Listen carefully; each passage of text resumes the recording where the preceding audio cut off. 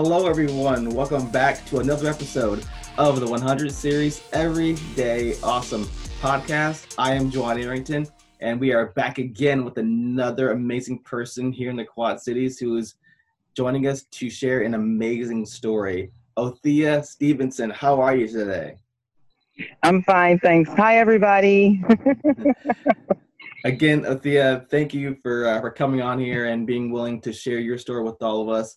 And before we get into all that, if you could please just kind of give a little introduction of who you are and what you're all about. Well, I'm Althea Stevenson. I am, of course, a native of Rock Island, Illinois. I grew up here. This is my hometown. I now live in Shiloh, Illinois, but I come back here, especially since 2016, since I lost my son in 2016 in Rock Island, Illinois. After 2016, I was set on a journey from God. I'm just going to tell you that, definitely set on a journey from God. And ever since I've been set on this journey, it's been a legacy in his honor. And I have been very successful with this legacy. So that's why I'm here. I think people should know about my story, and I think people should know how it affects families when it comes to gun violence. And I've been just getting that word out there and speaking to everyone how, families have to deal with gun violence and how we emotionally and mentally and physically are attacked by gun violence when this happens. So that's why I'm here. All right. And when you first reached out to me and you shared just a little bit of your story, I was moved by what you had to share, and I'm definitely ready to get your word out there to the rest of my audience with exactly what happened to you back in 2016 and how you're using that to move forward and to raise awareness. So if you don't mind, would you be willing to share exactly the backstory of what happened? Oh, of course. Wow. That night, August 23rd of 2016, it was evening. I'd say around 10 o'clock, I got the call from my daughter. I have three other children besides the one that I lost, which is my youngest, which is Demar. I got that call from my daughter, and she said Demar had been shot. I live 4 hours away. I live in Belleville, Illinois area, and that's across the bridge from St. Louis, Missouri. So I immediately, you can imagine just getting a call like that, frantic, I'm scared, anxiety kicks in and, everything else kicks in. And all I could think about was just getting in my car, of course, and driving here. And that's exactly what me and my husband did. We jumped in a car and we drove that 4 hours to get here. I couldn't even keep the phone in my hand. I was shaking so much to get here. We drove that 4 hours, but when we got here, because they were rushing him to the hospital, when we got here to the Trinity Medical Center up here in Rock Island, they did not tell me my son had died. They didn't tell me that over the phone, and I don't know what reasons why they don't tell, people over the phone. Where it could be because you're in a panic mode. It could be because, you're upset, and you're going through something at the time when you hear that kind of alerting news. Why they didn't tell me, but when I got to the Trinity here in Rock Island, Illinois, I went in the building and no one was there. You couldn't even hear a pin drop. No one was there. They had put everybody off the premises that was there. They had put my family off the premises. And the reason why that was is because it was so many people. It was over 400 people in the parking lot that heard that Demar had got shot. That's how many people that he touched, in this Rock Island community. He grew up here. He graduated here. He did so many things for elderly people here, young adults, kids. And we have so much family here that it was devastating news just to hear, so everybody was out there, and the hospital was so overwhelmed that they couldn't believe so many people were outside and inside the hospital because our family is so huge. I'm from a family of 11. I am the baby girl. My mother has over 175 grandkids. So you can imagine how many people and people he went to school with, just they were devastated. They could not believe. And he was also an entertainer here. So he entertained at different places here, and he did video shoots in Atlanta. So, and he was popular here because he worked at different jobs here and had just got a new big job. So people were just devastated by just hearing that news. So they were at the hospital. But like I say, when I got there, everybody was gone. Not even my other children were there. Not even my mother. My mother's still alive. She wasn't even in the hospital. So when I get there, we're looking around. Saying, I'm frantic, saying, where's my family at? Where is my son at? And to hear that, some doctors came out and they took me, to the back room. We need to speak to you. And that's when they told me my son had passed away. You can't imagine hearing those words. You, I mean, you, uh, a mother, I don't wish that on any other mother. That pain that we endure, that we go through, it hits so deep here, you know, that you can't breathe. And I could not breathe for a second there. And all I could do was run out of that room and fall to the floor and cry and just stay there for a while. They had to call my oldest son to come and get me off the floor. And that took a while. That took a long while to get me off that floor. And it was really hard. And not only that, they didn't even let me see my son because I asked to see my son because I wanted to say my last goodbyes. I wanted to tell my son I love him. It's not like I didn't do that every day on the phone, but just seeing your child, you just need to do that last goodbye. So I never got that chance. I never got that chance. Ever got that chance. My last goodbyes were at the funeral when we had to prepare the funeral and everything. And that was devastating, seeing my son in a coffin like that. So I had to, after that, I was so hurt, and in pain, especially as a Christian. I couldn't understand why I felt like God had let me down in some type of way to take, I felt like he had took one of my children, and I was hurt, I was in pain. I was depressed all the time. But, you know, God had put enlightened me and he said, you know what, you got to get up and do something. And I jumped up and I done something. I jumped up and I done something. So the first thing I did, I walked back through the neighborhood where he was shot at because I wanted to see why people didn't know anything and why people didn't reach out and why, what was going on with this neighborhood. But when I went back to the neighborhood, it was Glenhurst Court. He grew up in this neighborhood. His sister lived in this neighborhood for 7 years. So he was always over her house. So I'm like, something's not right about this neighborhood. Why wouldn't people see? And then I started knocking on doors, asking people, and they said the street lights didn't work. The street lights didn't work, and they didn't have any type of, cameras to, pay attention to high crime areas and things like that. So the first thing I fought for was street lights in every area and cameras inside the street lights. And that was called Lights, Camera, Action. That was my first petition, and I won that petition. And now, from 6 to 7 blocks to where my son died at, they have lights and cameras already up. Wow, that's awesome. That was my first thing. That was the first thing. Then I went back and I went to Trinity Medical Center and I started writing corporate offices. I started writing hospitals. I started writing different committees on the hospital board. And I said, you have to change your policies and procedures when it comes to death. So we worked with it for a year and a half, and I have a video there for every nurse, every employee that comes into Trinity Medical Center. It's a video there of an aftercare death policy in my son's honor. I changed that policy and that procedure when it comes to dealing with Black families or any type of shooting victims, like that, and how you deal with those type of deaths. So that policy and that procedure is in DeMar D'Angelo Bester's honor at Trinity Medical Center. That was another thing I did. And not only that, he has a plaque in the emergency room at Trinity Medical Center in the hospital. So that was 2 things I did, and those were huge for me. They were huge for the legacy of DeMar and his daughters. And then I didn't stop there. I started speaking to mothers all across these cities when it comes to gun violence and how we endure with the pain and what we need to do as a whole to heal from such a devastating loss.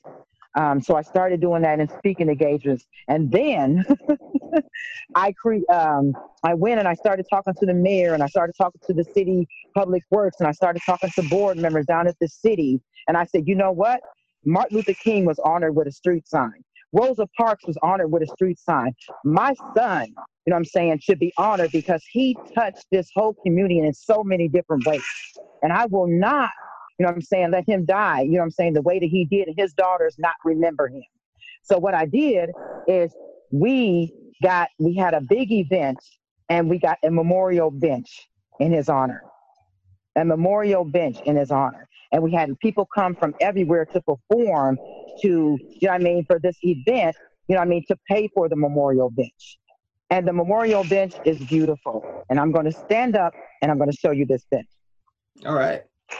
Because I'm sitting on this bench. Oh, how do I turn this around? Oh. Wow, that's incredible.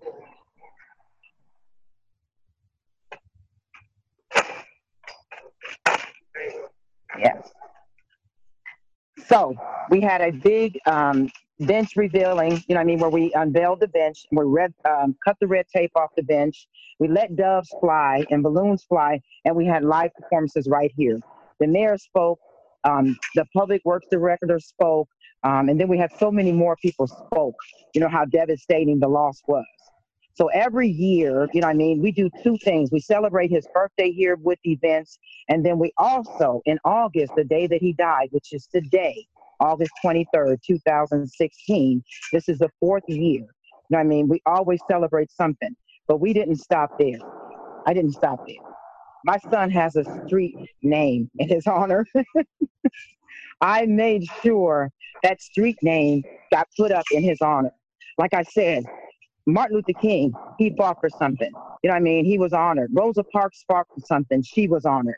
My son fought for this community, and I wanted him honored, you know, in a deep way, you know, and I wanted his daughters to be able to cry on that bench that we have.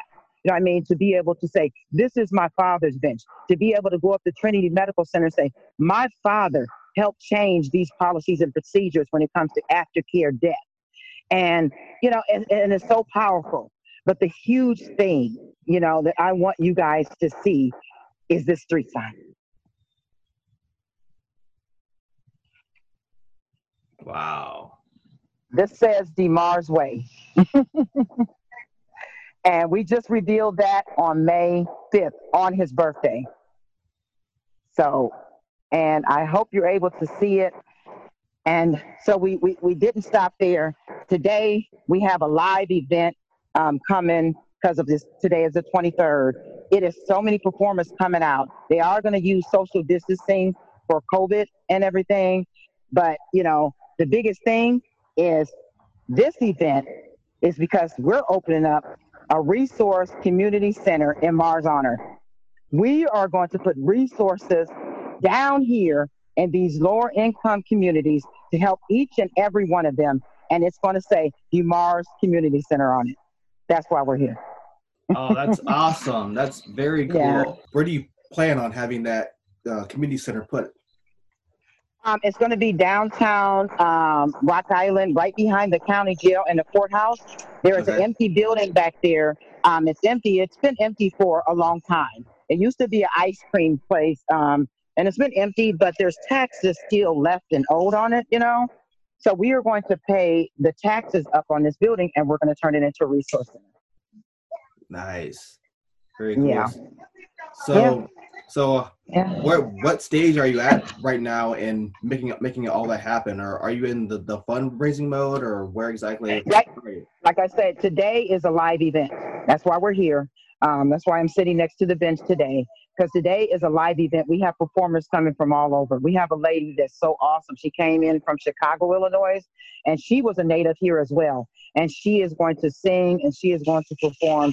Everyone is going to perform right in front of this bench in Rock Island today. And it starts at noon. It starts at noon, and it's right on the side of Church of Peace in Rock Island, Illinois, 12th Avenue and 12th Street. So we're excited.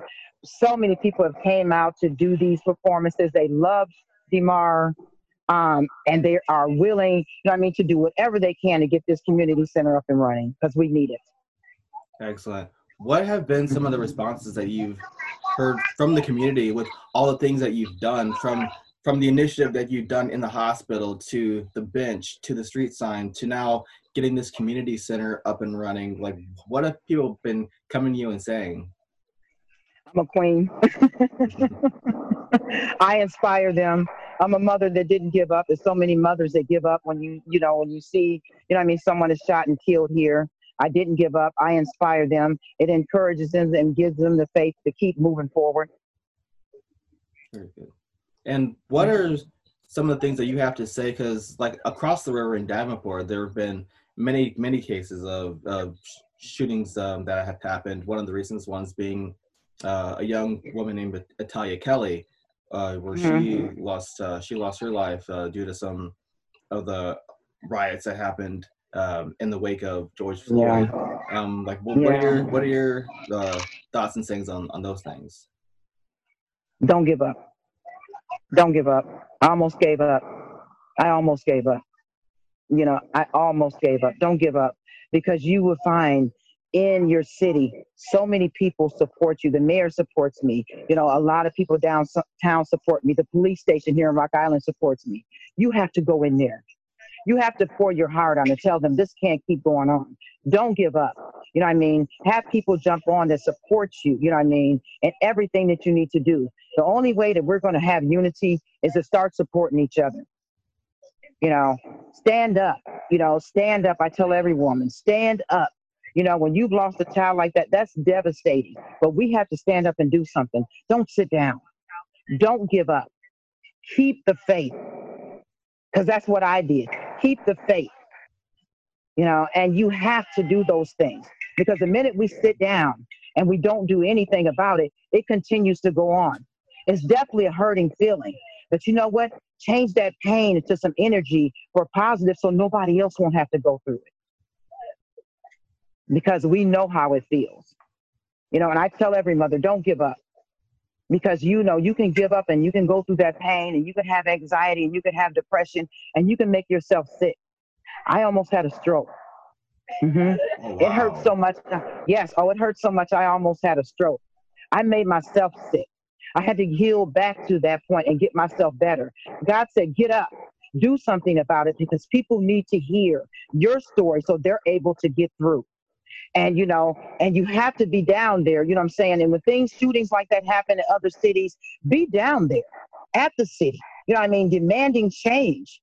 We have to demand change. And that's what it's all about. You have to demand change. But if we sit down and we don't do anything, how are we going to get the change?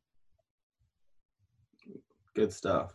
And that's huge, because I think a lot of people in these communities, they feel that, these things that are happening, it's like, that's just I guess how it is now. But that's not the case. Like, we all have the ability to make change happen. You're making change happen.